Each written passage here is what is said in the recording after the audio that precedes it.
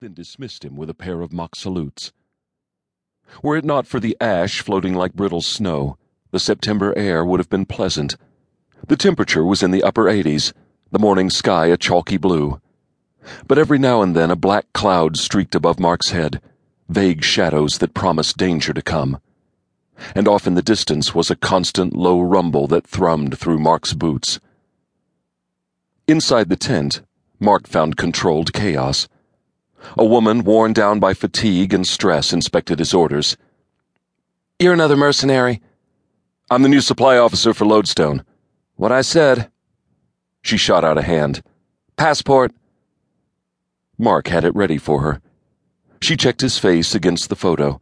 Then she keyed his name into a computer, squinted at the screen, and pointed at the dusty chaos.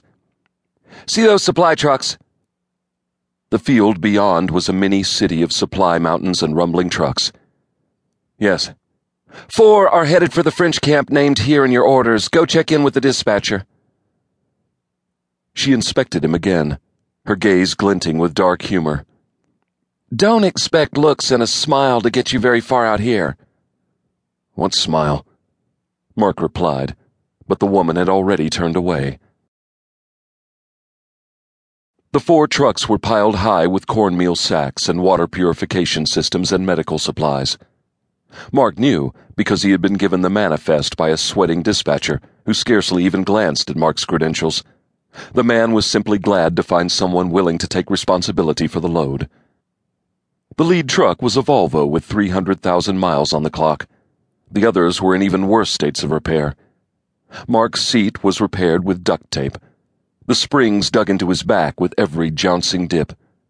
The driver was a good-natured Angolan, whose name Mark had not caught.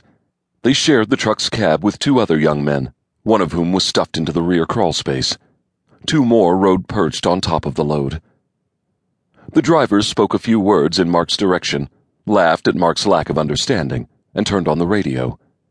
The volcano formed a hissing overlay that drowned out the music, so the driver slipped in a tape.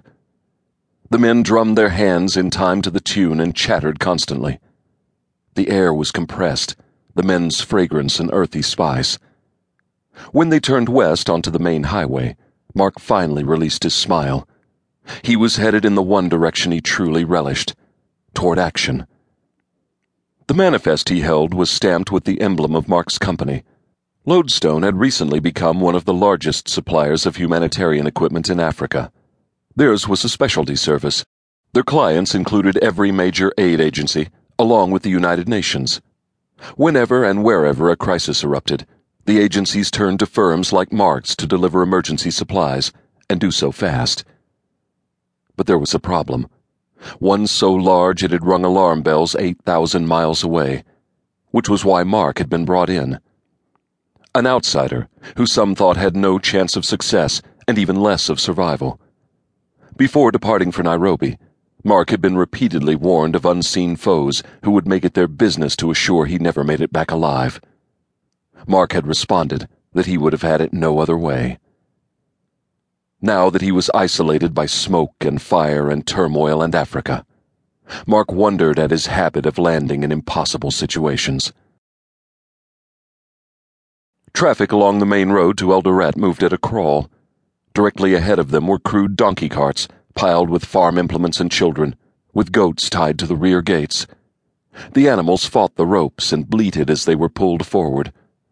Mark's convoy remained on the road for over 3 hours and covered less than 10 miles.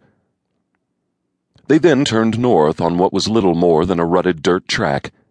A pair of waist-high signs with Red Cross camp names were the only indication of life ahead. A squad of bored soldiers kept the traffic from making the turn, motioning it farther west with languid African gestures. After exchanging a few words with the lead driver, the soldier stepped aside.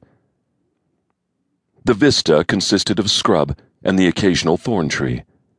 To their left, the world was lost behind a curtain of doom. Occasionally they came upon crumbled patches of asphalt, but most of the road had long been washed away. They traveled through much of the day, crawling along at a brisk walking pace. Mark figured they might have covered 20 miles.